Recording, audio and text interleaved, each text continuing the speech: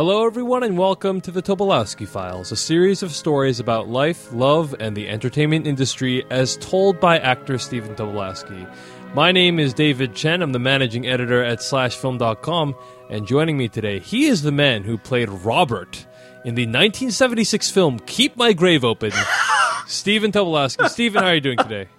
Oh, man. Okay, now you have driven a stake through my heart with Robert / the Stable Boy in Keep My Grave Open. David, this was the show that I got my SAG card on. Yeah, this is, according to IMDb, this is one of your earliest credits. It's the first real credit in that I had to get a professional, you had to join the union, the Screen Actors Guild, to be in professional films. And I had to buy, back in the old days, David, what year was this in? What year did you say? 1976. 76, I had to buy SAG and AFTRA were together at that time. So my SAG AFTRA card, David, cost $120. Wow.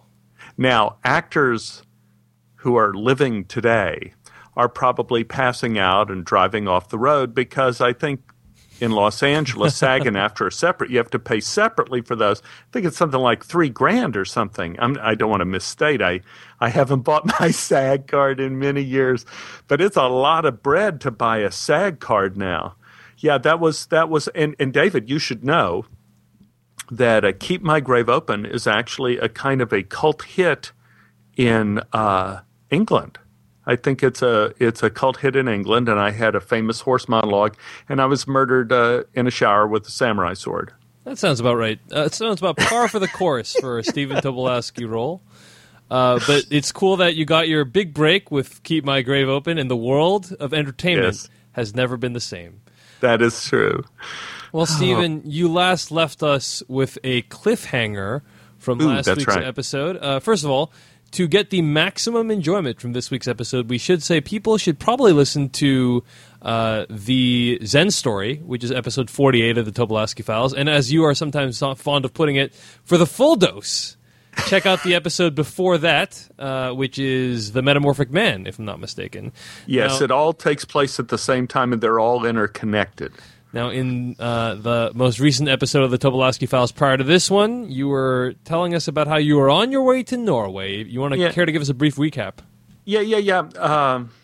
Actually, David, I know that, wow, as I look back over my life, I am amazed how much easier it is to tell stories of first love and first crisis and even the first loss of a loved one.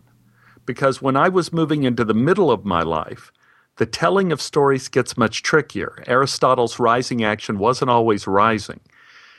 In my 30s, I found that I was often coming and going at the same time. Nothing was clear or clean or linear. My career was moving forward rapidly and vanishing right before my very eyes. Relationships seemed indispensable and impossible.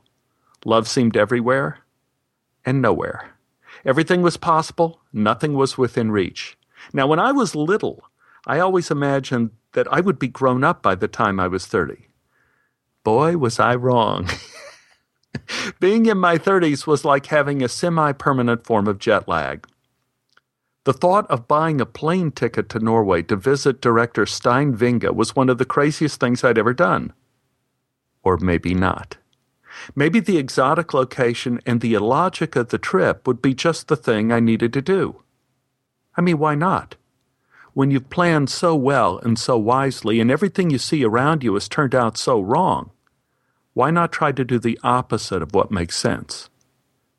In 1987, I was 36 years old.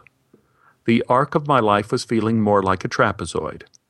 My relationship with Beth, which I patterned on the plot of a Fred Astaire movie, had mysteriously turned into a Sam Peckinpah movie and collapsed.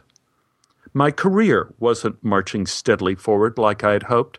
Australian director Bruce Beresford told me it was unlikely I would ever work in films because I was unphotogenic. A few years earlier, I had auditioned for casting director Joel Thurm for the movie Grease. He wanted me to improvise for my audition. I started, and after about 30 seconds, he laughed and said, "It's okay, you can stop. We don't need any balding greasers." Ouch. 2 points describe a straight line, and I didn't like where this line was going. I was 36 years old, and the money I made was mostly coming exclusively from working on projects with Beth. Well, that would certainly end. The only thing in my future that seemed to be promising was maybe getting an earring and going to bartender school. I had never experienced the terrible thing that we call clinical depression, but this time in my life was the closest I came to falling off the edge. When Stein mentioned I should come to Norway, stay with him for a while, and maybe play a mountain troll in his epic film version of Peer Gynt, a door opened. All that was required of me was that I walk through it. And I'm still amazed that I did. I didn't have much money at the time, but I did have something I found to be more valuable. I had nothing to lose. The best thing about having nothing to lose is that no one can take it away from you. I arrived in Oslo about 9 p.m. It was in the middle of May. I experienced that thing they call the midnight sun for the first time. It's hard to describe.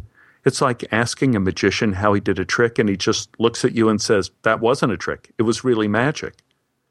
The light in May in Norway was real magic. Stein lived across the fjord from Oslo in a town called Nesodden. I thought the name of his town was both quaint and intriguing until I found out that Nesodden meant the nose of a hog. Later I found out that many towns in Norway are named after noses or hogs. I took the 20-minute boat ride across the fjord. The long flight from America in coach seemed to vanish with the cold wind and the waves and the Scandinavian evening, the cloudless sky. It was strange that the world didn't seem smaller to me after this trip, but bigger than I ever imagined. Stein greeted me at the dock. He hugged me and then asked if I'd seen enough of his little country.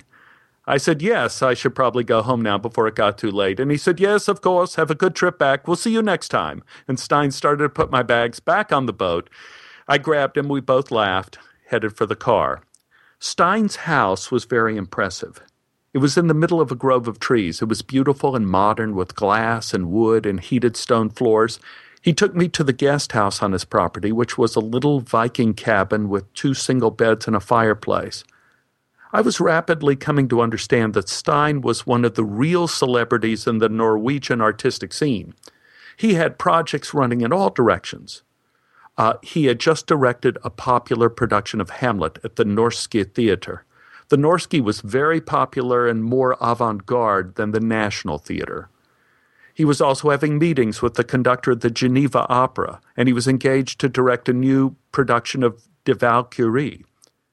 Then there was his film of Peer Gynt, which would shoot over a 2-year period all across Norway. I was beginning to think I could very easily stay here and restart my career as a mountain troll. Stein and I sat in the kitchen that first night. He pulled out a bottle of something called Gelde. Gelde had the amazing quality of being both highly alcoholic, and yet you never got drunk. Now, I've noticed this is a quality reserved only for the most dangerous of beverages. We talked about theater in Los Angeles. We talked about my career in movies, not as an actor, but as a director. Yes, I had just been signed to a 3-picture deal directing. It came from the success of my play, which I wrote and directed, called Two Idiots in Hollywood. After about the 3rd glass of Gelde, Stein asked me about Beth. Stein loved Beth's humor and her writing and had been a frequent visitor to our house on the hill. He was unhappy to hear that our relationship was in tatters. He asked me if we'd been to counseling. I said, not really. I went to one shrink who I believe was also connected to a dating service, kind of one-stop shopping, but it all seemed hopeless. Too many hurts had gone back and forth over too long a period of time. The waves were too high, the water was too deep. We were about one metaphor short of becoming a country western song. Stein said, love is a difficult thing. Sometimes it becomes something else. Sometimes it vanishes. Sometimes it rekindles. I added, and sometimes it burns your house down. I had another shot of Gelde and sighed. I don't know what to do, Stein. I hate to think of all we had is just vanishing, and I can't stand to think of the past, and it's hard for me to see anything ahead of me." Stein looked at me very seriously. "Well, remember what Chekhov would have said. In 200 or 300 years, life on Earth will be beautiful. I know it seems like a long wait now, but that's why God gave us Gelde. Another?" "Absolutely," I said. "This Gelde is smooth, wouldn't you say, Stein?" Stein pulled the cork out of the bottle with his teeth. He said, "I don't know what you mean by smooth, but if you mean it will get you very drunk, yes, it is smooth. Very, very smooth." Stein poured and we toasted. I said, "So what about Peer Gynt? What is a mountain troll?" Stein laughed. "Well, first, he is hideous." I said, "Well, thank you. Thank you very much for thinking of me." Stein got very intense and said, "He is a trickster, very cunning and cagey. He's very old, a sort of magical being. I will take you up to the high peaks of Norway. There is a cliff there that is 1,600 meters high. I'll show it to you. You will appear in a burst of fire. You'll stand on the edge of the mountain and speak to Peer with the entire earth behind you. Do you know the story?" I shook my head while I was trying to imagine how high 1,600 meters was and if I would need to rent an oxygen tank. "Stein," I said, "from what I remember, Peer was a wanderer. He goes all over the world?" "Yes," said Stein. "You see, Peer is a sort of prisoner of many things, but mainly of himself. You offered to make him a troll. You are very charming, and you tried to convince him that this will make him free. At the end of the scene, you will come very close to Peer. You will reach out to touch him, and then you will open your hand, and suddenly a bird will appear and fly away." I said, "A bird?" Stein repeated, "Yes. I always want you to do some sort of magic. You open your hand and you will have a bird. You set it free for Peer." I said, "I have a bird in my hand?" "Yes," said Stein. "You are trying to make Peer think you could give him his freedom. He turns you down. Later he's forced to see his past and all of the things he never did. All of the songs he never sung. All of the things he should have built. All the questions he never asked. He sees that he is a prisoner of regret. I think the play is very powerful, very mysterious." I asked what happens to him at the end. Stein came close and whispered, "We don't know.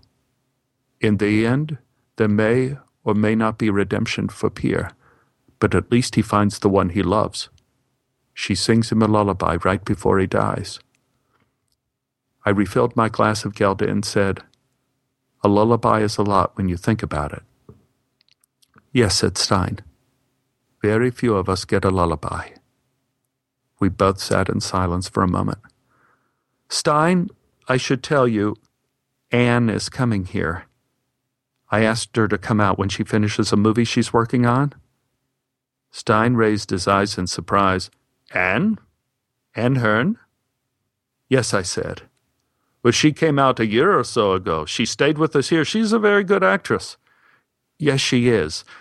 I looked at Stein. Stein looked at me and said, "Is she coming out to visit me or you?" I paused and looked for the right words. "Both, I think." Stein started grinning. "Both? My dear troll, I think we need one more drink." I have no idea how late it was when I finally went to bed, but I was positive I was still sober, even though I had trouble walking a straight line. I slept until a little past noon. I didn't feel guilty because if you count the jet lag, it was still yesterday. When I awoke, Stein was already up and working. He was meeting with the conductor of the Geneva Opera. Stein asked me to sit in on the meeting and listen. I said, well, I wasn't really that interested because I wasn't a fan of opera. The conductor laughed and said, "Join the crowd. You just don't know opera well enough." He started to explain the story of the Ring cycle, and I have to admit, the story was compelling. It was another reminder of how a little knowledge may be a dangerous thing, but it's still better than no knowledge at all. We watched scenes from another production on video, and now I was able to follow the story and was completely engrossed. We watched for 2 more hours before I felt I had to go back to bed to prepare for another night of heavy drinking. Which there was. More Gelde. This evening, Stein's wife Kari joined us. I met Kari when she came to America to play Jesus in Stein's production of Barabbas. Kari told me about the production of Hamlet she was doing. She was playing Gertrude, Hamlet's mother. She told me the production was the sensation of Norway. Now, considering that Norway was a country of 4 million people, 3 million of which lived on sheep farms, I figured this wasn't saying much. But then again, Stein directed it, which says it had the possibility of being the greatest production of all time. Kari said I would have to come see the play. Stein said, yes, certainly, I will get you a ticket. Then the two of them started talking in Norwegian to each other. They stopped, looked at me. I smiled. And then they started talking in Norwegian again. My anxiety level was rising despite the extreme sobriety I was feeling from the several shots of Gelde. I said, is something wrong? Stein shook his head and said, no, nothing wrong. We were just thinking we may need you for a project. Pause. A project? Wow, this sounded great. Maybe I could stay in Norway and become an expatriate actor working with Stein. There could be worse fates. I jumped on board. I said, yes, Stein, yes. I will do anything. I will even learn Norwegian if I have to. You know, once I learned Spanish in 1 hour to do children's theater in America. Of course, I was fired after the first performance when I accidentally said something obscene. But I could learn Norwegian if you need me to. Stein looked at me with a bit of confusion and said, no. You don't have to learn the Norwegian. Stein held up the empty liquor bottle. This is our last bottle of Gelde. We may need you to buy some alcohol for us. I was disappointed. I said, you want me to make a beer run? Stein says, it's a bigger job than that. We're having a party for the Hamlet cast here in a few days, and we will need to buy beer, wine, whatever they got, and of course another case of Gelde. I stared at Stein, still not really comprehending. Stein continued, Stephen, Norway is a very strange country. People are fucking here constantly. No one cares. That's not a problem. But drinking is another matter. It is frowned upon. It is considered a very, very bad thing. You could blame the Lutheran Church. I said, so you want me to drive over to the liquor store? Stein and Kari both corrected me emphatically. No, not here. We have to drive to a different town. Kari and I have reputations. You don't. No one expects anything of Americans. You could go into a liquor store and buy alcohol. No one would care. It wasn't the job I was expecting, but it was a job I knew I could do well. I agreed. The next day we started out early in the direction of a town called Honeyfuss, where there was a large state-run liquor store. Stein told me Honeyfuss meant chicken stream, which was positively poetic compared to Nose of a Hog, where Stein lived. I appreciated the consistency of the barnyard theme. In the car, Kari was running over the shopping list in her head. She said, Stephen, what do you think we should get? I said, well, Kari, I did all the shopping at our big parties up on the hill in Los Angeles. How many people do you expect? She said, maybe 12 from the cast, maybe 18. I said, well, that should be easy. You figure maybe someone was going to bring someone else. I think maybe a couple cases of red, a couple cases of white should do it. Kari turned pale and started to panic. Stephen, are you crazy? These are actors, Norwegian actors. That will never do. I said, well, Kari, I'm not sure. What do you think we need? She said, a case each, at least. I said, Kari, that's a lot of wine. It's okay. I know what I'm talking about. We arrived at the liquor store. It looked like Hitler's bunker. It was a gray cinder block building with barbed wire around the top. The sides had perimeter lights and mounted cameras. It was daunting. All I could say was, wow. Stein spoke as if he knew there was danger ahead. Yes, I know. It's scary. The state is very strict about alcohol. If we were buying porno, it would be easy. You know what we're getting? I glanced at Kari's list. Everything, I think. Stein nodded. That's good. And don't forget the Gelde. I walked into the store. I was the only customer. There were 2 workers behind the counter that were built like Marines on the Mexican border. They eyed me suspiciously. I said, hello, I'm from America. I heard I could buy some alcohol here." The man behind the counter broke into a huge smile and nodded. Yes, of course. What do you need?" I said, let's see. Maybe 12 cases of wine, 12 red, 12 white, case of vodka, a couple cases of beer, case of cognac. Do you have any Gelde?" The man nodded and said, "I think we have one case left." I said, "I'll take it." We could have used a forklift. Thank God the Norwegian government believes in making sure everyone has a meaningful job. A team of workers came running out of the back and formed a human chain, loading the liquor into Stein's car. His suspension groaned with each added case. When they were finished, we were filled to the roof with bottles. We rattled as we drove home. After we unloaded, Stein told me he got me a ticket for Hamlet that afternoon. On the way to the theater, I asked Stein if the production was going to be in English or Norwegian. He said, "Norwegian, of course. We are in Norway. I've cast an Eskimo as Hamlet. He doesn't speak much English." I asked, "A real Eskimo?" Stein says, "Yes, from the very top of the world, North Cape. He eats whale blubber and lives in darkness half the year. His name is Bjorn Sundqvist." I asked, "Can he act?" Stein and Kari just turned and stared at me. Stein's head turned red as he said quietly, "Yes, Stephen, he can act. He is quite good. You know the play, don't you?" I said, "Yes, Stein. I know Hamlet. I know the play." He said, "So pretend it's like opera, just like the Valkyrie. If we tell the story right, you should understand." We arrived at the Norske Theater to see Stein's Hamlet. What can I say? How can I begin? As I mentioned, theater is the art that vanishes. You can't look at a production photo of a play and say, "Oh yeah, that's when the guy said to be or not to be." It doesn't work that way. All you have left of a theatrical performance is the memory of how you were changed. My expectations were all over the map. With Stein, anything was possible. There could be aircraft, animals, chainsaws. The first factual thing I can tell you is that Stein opted not to do the play in the theater. I was ushered into what looked like a scene shop with temporary risers set up on three sides, making a little playing space in the middle.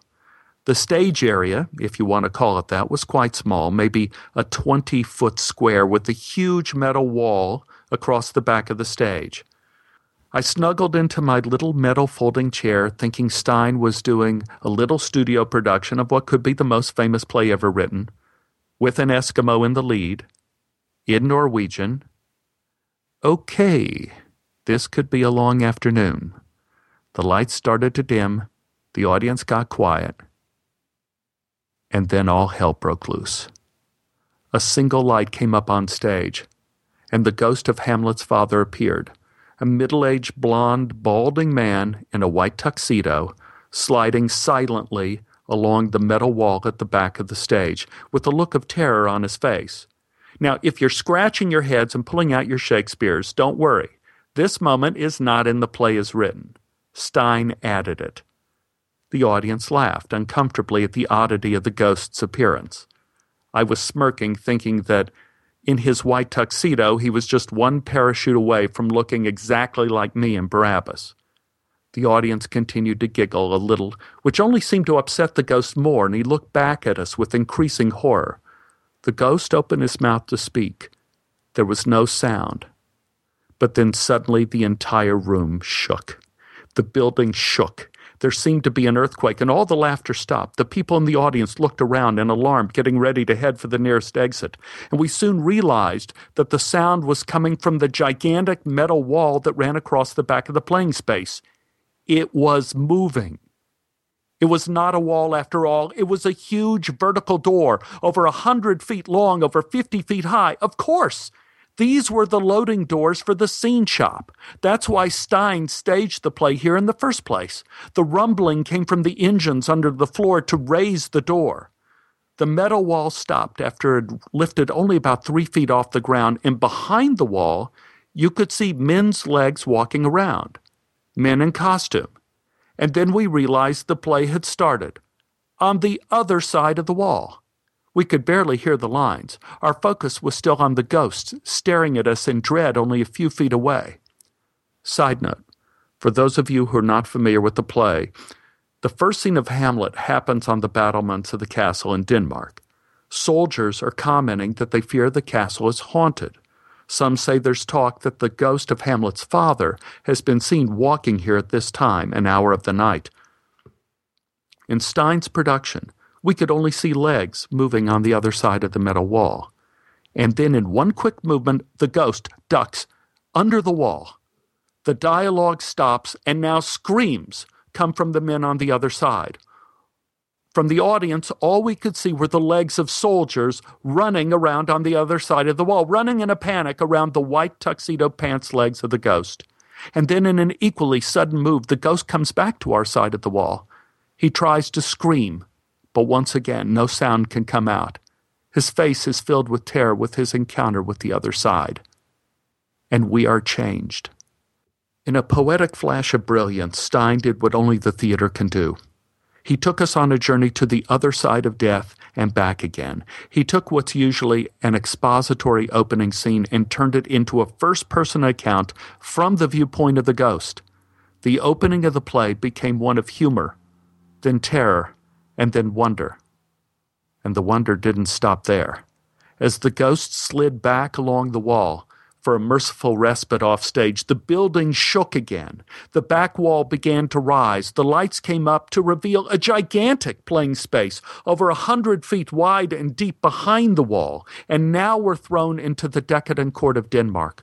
The lights rise to catch Kari, as Hamlet's mother, and King Claudius, Hamlet's uncle, both naked, having sex in a hot tub on stage. The courtiers are laughing and drinking champagne. Some are snorting coke, and I begin to realize this is not going to be your grandfather's Hamlet. Hamlet is played by Bjorn, our Eskimo, sat quietly on the far side of the stage staring at the audience. After his casual opening banter with his mother and uncle, made uncasual by the fact that they're completely naked, getting out of a hot tub, putting on bathrobes, the stage cleared, and Bjorn was alone. He walked straight toward us. He stopped a few feet away, and now with the gigantic empty space behind him, he almost whispers the mournful opening monologue, which I knew was, "Oh, that this too solid flesh would melt, thaw, resolve itself into a dew." I couldn't breathe. Bjorn never raised his voice. He didn't move. He fixed us with a quiet intensity and resolution. I noticed all the audience was leaning forward. Through a magic only the theater provides in Bjorn's simple, truthful playing, we were unified by his anguish, and we were brothers by the time he says his final fateful lines, "This is not nor can I come to good, but break my heart, for I must hold my tongue." It was the power of the theater revealed. I had accidentally involved myself with a scientific experiment on the effect of theatrical metaphor on the human soul. By the fact that the play was performed in Norwegian, I was able to see clearly that theater, or at least Shakespeare, speaks in a language that transcends the written word. Stein was right. If you tell the story right, they will understand. But the real question is, what story? What is the real metaphor saying? Stein's Hamlet was more than the greatest theatrical experience I've ever had. It changed me forever. It was beyond imagination. And now it's gone.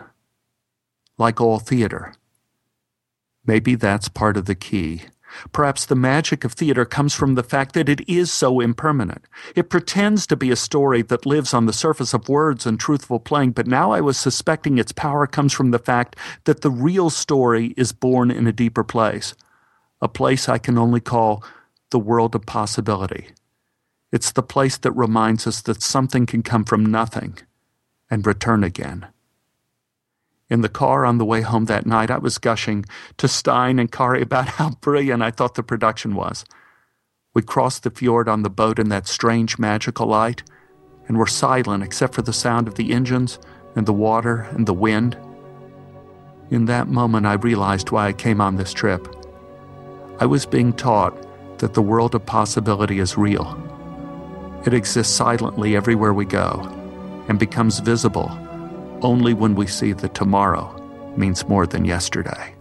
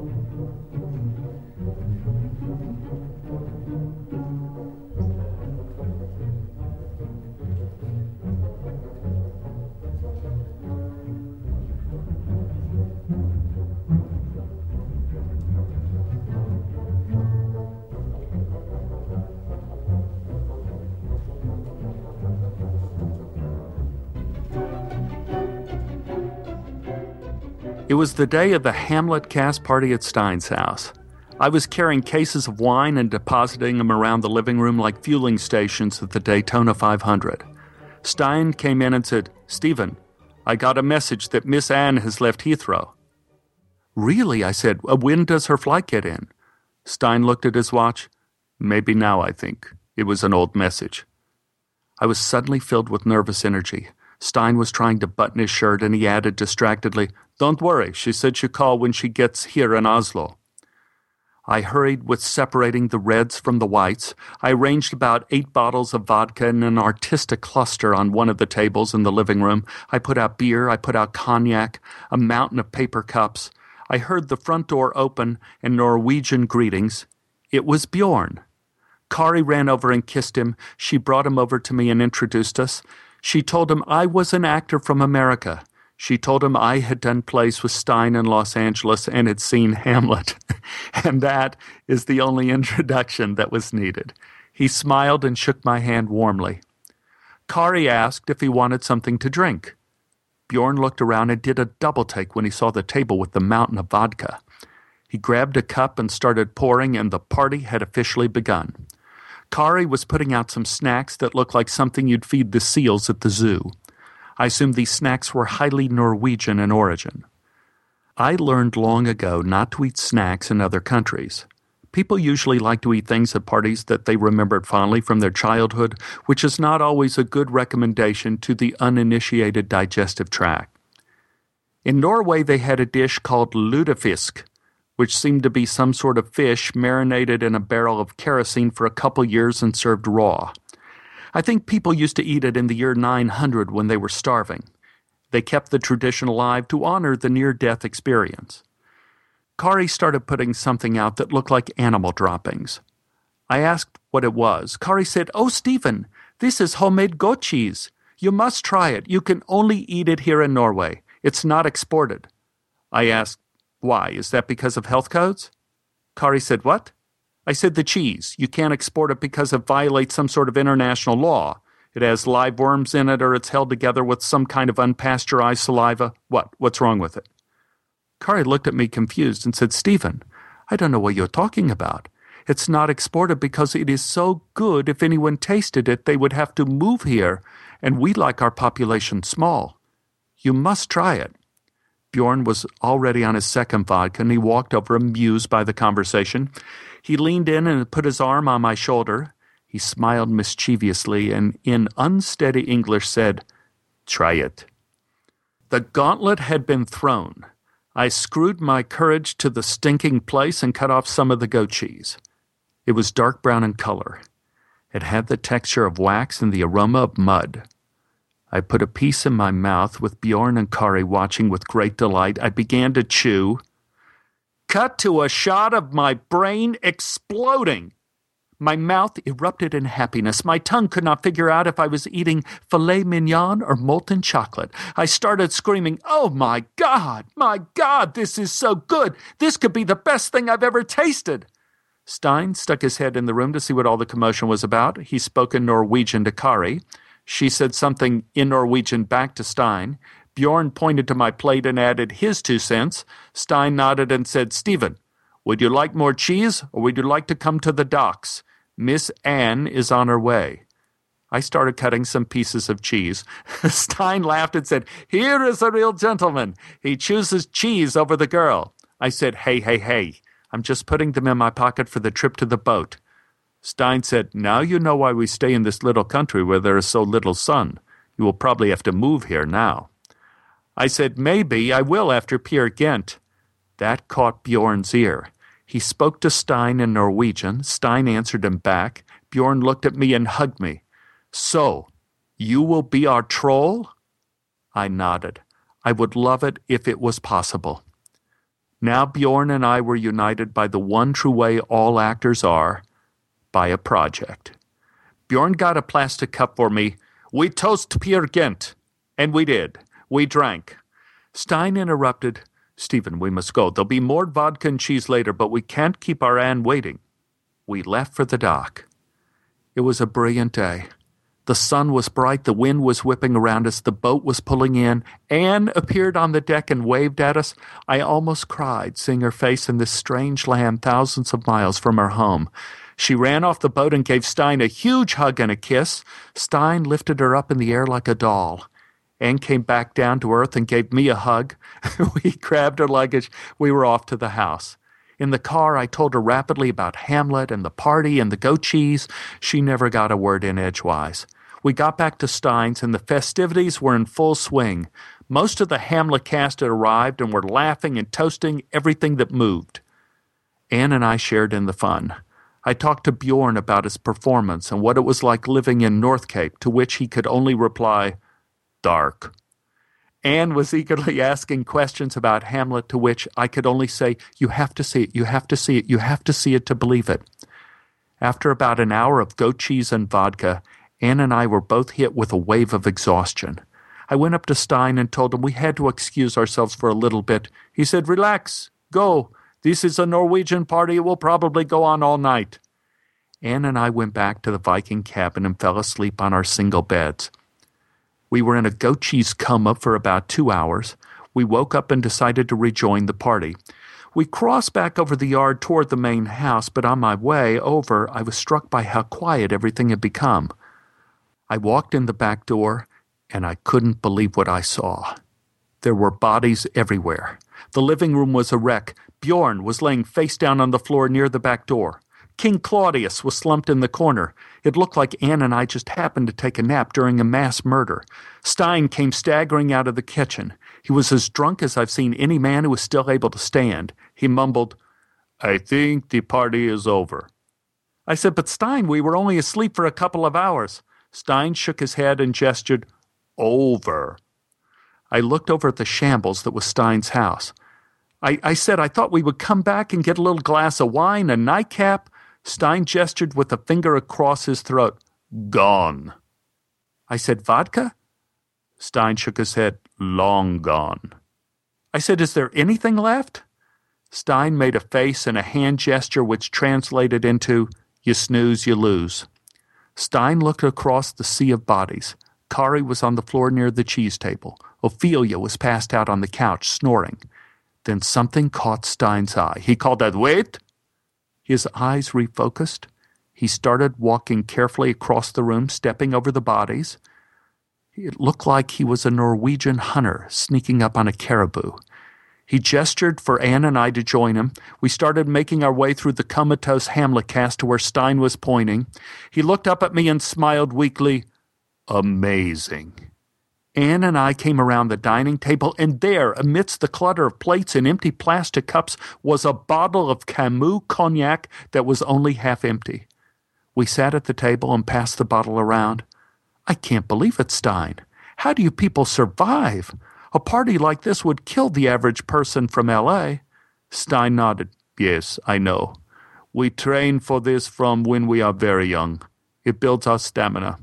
We will have another performance of the play tomorrow, and everyone will be fine." I took a swig of the Camus and passed the bottle over to Anne. "Maybe it's the cold." Stein considered this. "Yes, maybe. The cold makes us strong." Over the next few days, I saw Hamlet again with Anne. She was equally amazed. We saw another play that was equally amazing, but for different reasons. It was one of those plays that made you happy the theater can instantaneously vanish. It featured people dressed as sardines performing in a fish processing factory. In downtown Oslo, we saw the touring company, which could only be described as the gayest staging of guys and dolls that could be imagined, with dancing gangsters in silver tights with butterfly wings. One Sunday morning, Anne and I finally felt we were out of the grasp of a terminal jet lag. Stein asked us what we wanted to do. I said it might be interesting to see what church is like in Norway. Maybe we could go to a service. Stein bit his lip and said, "Yes, of course." I didn't really have my Sunday go-to-meeting attire, but I did the best I could. I put on my black, hard-soled leather shoes, a white shirt, a very nice leather jacket. I looked respectable. We loaded into Stein's car. I thought Stein would head for the docks and the now familiar boat ride across the fjord to downtown Oslo, but Stein went off in a different direction. We started going through forests, past mountains, past giant green fjords, which ran in canyons beside the road on their way to the sea. After a considerable drive, we stopped. Stein said, "Follow me." We walked along a dirt path to a rock promontory looking out over rushing, icy green waters. On the edge of the cliff, we saw a strange wooden building carved to look like a dragon. Stein said, Here is a church. Norwegian church." I said, "You're kidding." Stein said, "No, this is one of the early Christian churches. It was built around the year 1000. This used to be a powerful spot in prehistoric times. Pagans had a temple here. They even may have performed sacrifices at this very place.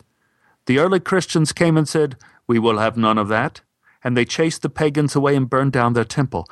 They built their church on the same spot. But as you see, as they were building, the church began to change. It became a dragon. This was not what the Christians planned. The pagan emerged. Sometimes where you are is stronger than what you do."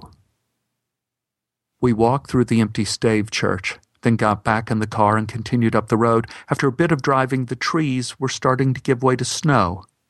Lots of snow. I asked Stein, "Where are we going?" He said, "You will see. We're almost there." He pulled his car off the road and he said, "Here we are. Follow me." Stein started up the trail. Anne and I followed. I said, "Stein, I don't really have hiking clothes on. I was dressed for going to church." Without looking back, Stein said, "You've already been to church. This is another place." We kept marching up the trail. I occasionally slipped on the wet rocks in my black leather shoes. I looked back at Anne, who was part mountain goat anyway, and she just raised her eyebrows. We kept marching up for over an hour, for over 2 hours. I got winded and needed to stop. Stein said, "Not yet. There's a place to rest up ahead." We kept going. For 4 hours, we hiked upwards. We finally stopped at a little grassy area and we sat amidst the snow, the ice, and the rock. We were surrounded by the constant sound of rushing water. Stein opened up his knapsack and pulled out some goat cheese and a knife. "Here," he said, "here is some of your favorite cheese, and I also brought some sheep sausage." Stein gave us a little snack of sausage and cheese on buttered bread. He pulled out a bottle of water. We sat, drank. The sun felt so hot on my black Aberdeen slacks. I took my leather coat off, made a pillow of it, and fell asleep on the grass with Anne. I'm not sure how long Stein let us nap, but soon he was saying, come on, we must keep going." We were up and back on the trail. We kept climbing, up the narrow mountain trails, higher and higher. We kept heading toward the sound of the rushing water. We came around a bend. The trail vanished under a frozen stream that formed a frozen waterfall that plunged off the edge of the mountain. Upon closer examination, I could see that only the surface of the stream was frozen. Water was still flowing rapidly underneath the ice. Stein said, "We have to cross here. I think the ice is still strong enough to hold us. I will go first." We started across the frozen top of the falls.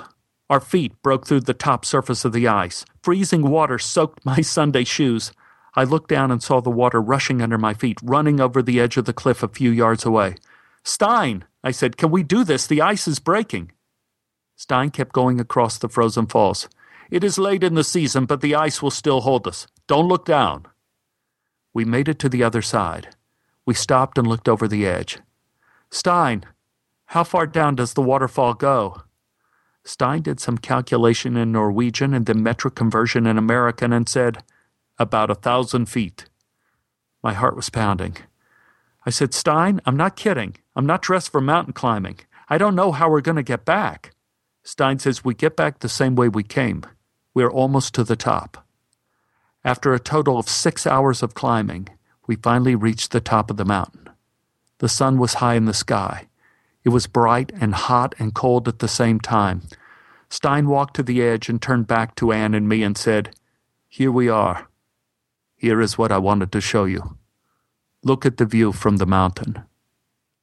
I walked forward as close to the edge as I dared, and there was the entire earth before me. There was a giant range of snow-covered mountains. There were lakes that shone like mirrors and diamonds, and farther off there were forests. And there was more. From here I could see the curve of the earth. I could see where the sky was turning from blue to dark blue and the beginning of space. I could see the border of everything and nothing. Stein turned to me and said, my friend, this is the place I told you about, where I would shoot your scenes in Peer Gynt. But I am afraid I brought you here on false pretenses. The truth is, there may be no Peer Gynt. I looked at Stein. He continued, I don't know if the project will happen or not, and even if it happens, I don't think it would be possible to fly you over from America. I stood in silence as Stein walked along the edge of the world. Stephen, you will forgive me. We've only known each other for 3 years, but the last time we worked together in Los Angeles, I could see that you had changed. You had become so sad. I needed to find a way to get you here to show you this place, and I knew the only way I could do that was to tell you there was a part for you. That was why I said you could play the mountain troll. Love is a very funny thing. It changes very often before our eyes, or just like the church we saw, it becomes something we never planned to build. I don't know what will happen in your life. I don't know what will happen between you and Beth, or with you and Anne. But I do know in time the pain you feel will vanish and you will only remember this day and this place, and you'll say, I climbed the mountain. One day in Sunday school clothes, Stein took me up and we climbed the mountain and we saw the world. My eyes burned with tears as I looked out over everything below. It was filled with beauty and danger. It was all there. We spent a few more minutes on the peak before we headed down again. Now, it's 24 years later, 2011. I know some of the facts that time eventually reveals. In 1987, Beth and I ended our relationship. 2 years later, I married Anne and we started a family. I was never in Peer Gynt. In fact, Stein never directed Peer Gynt. I never got my 3-picture movie deal because the company we signed went bankrupt and dissolved before my first movie was even released. But more importantly, Stein was right. The pain of those years has fallen away, but I have never forgotten the day when I climbed the mountain and saw the world. And somewhere in the distance, between everything and nothing, a dear friend showed me the future.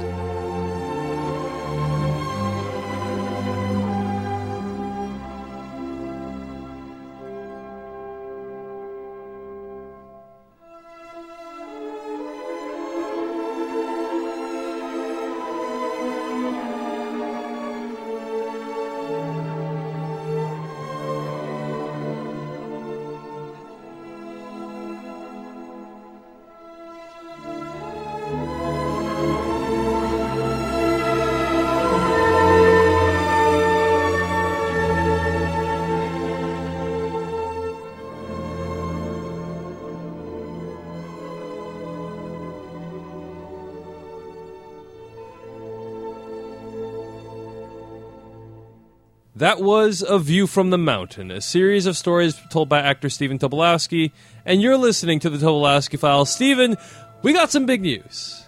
We got some big news to announce today on the Tobolowsky Files, and that is that Stephen Tobolowsky's birthday party, the very excellent storytelling movie, which inspired this show altogether, is now available for free to view by all people that are living in the United States currently. And you can view Stephen Tobolowsky's birthday party by going to Hulu.com. And just type in Stephen Tobolowsky's birthday party, and there it is. And I believe if you just go there from any computer, you can watch the whole thing with commercials. I'm not 100% sure, but I think that if you are a Hulu Plus member, you can see it for free. I'm sorry, with no commercials, I should say. So that is really cool to be able to view, and I think in the first 10 minutes of that movie, you'll be totally hooked. And it's very cool to see Stephen Tobolowsky tell a story on screen as opposed to just through your earphones. So I'd highly encourage it. And that's our big announcement for this week. It was a great thing because the head of, we didn't approach Hulu. Hulu approached us, and they had said that they had loved the movie and wanted to know if they could upload it. Is that what you call it, the technical term? So it's thrilling for us. It's wonderful to have that outlet, and we thank everybody at Hulu for making it possible. I think the technical term is putting it into the magic box. And by magic box, I'm referring to what other people call computers. So yes. Well, anyway, that's going to bring us to the end of this week's episode of The Tobolowsky Files. The Tobolowsky Files is written and performed by actor Stephen Tobolowsky, produced and edited by me, David Chen, with special thanks to Jeff Hansen from KUOW 94.9 in Seattle, Washington, as well as to our interns, Brandon and Andrew, who helped to make this show possible. Stephen, where can we find more of your work on the internet this week? I think a good place, a unique kind of thing, is Kindle had asked me to write a story for them that was not a part of the Tobolowsky Files. So if you go to StephenTobolowsky.com, you can get Cautionary Tales, a Kindle single. And I think, David, it plays on anything. You don't have to have a Kindle, right? You can read it on your Kindle, your iPad, your iPhone, your BlackBerry, your Android, whatever you want. You can read Stephen's newest story. And you can find every episode of the Tobolowsky Files at TobolowskyFiles.com. Thank you guys for listening. We'll see you later. Adios.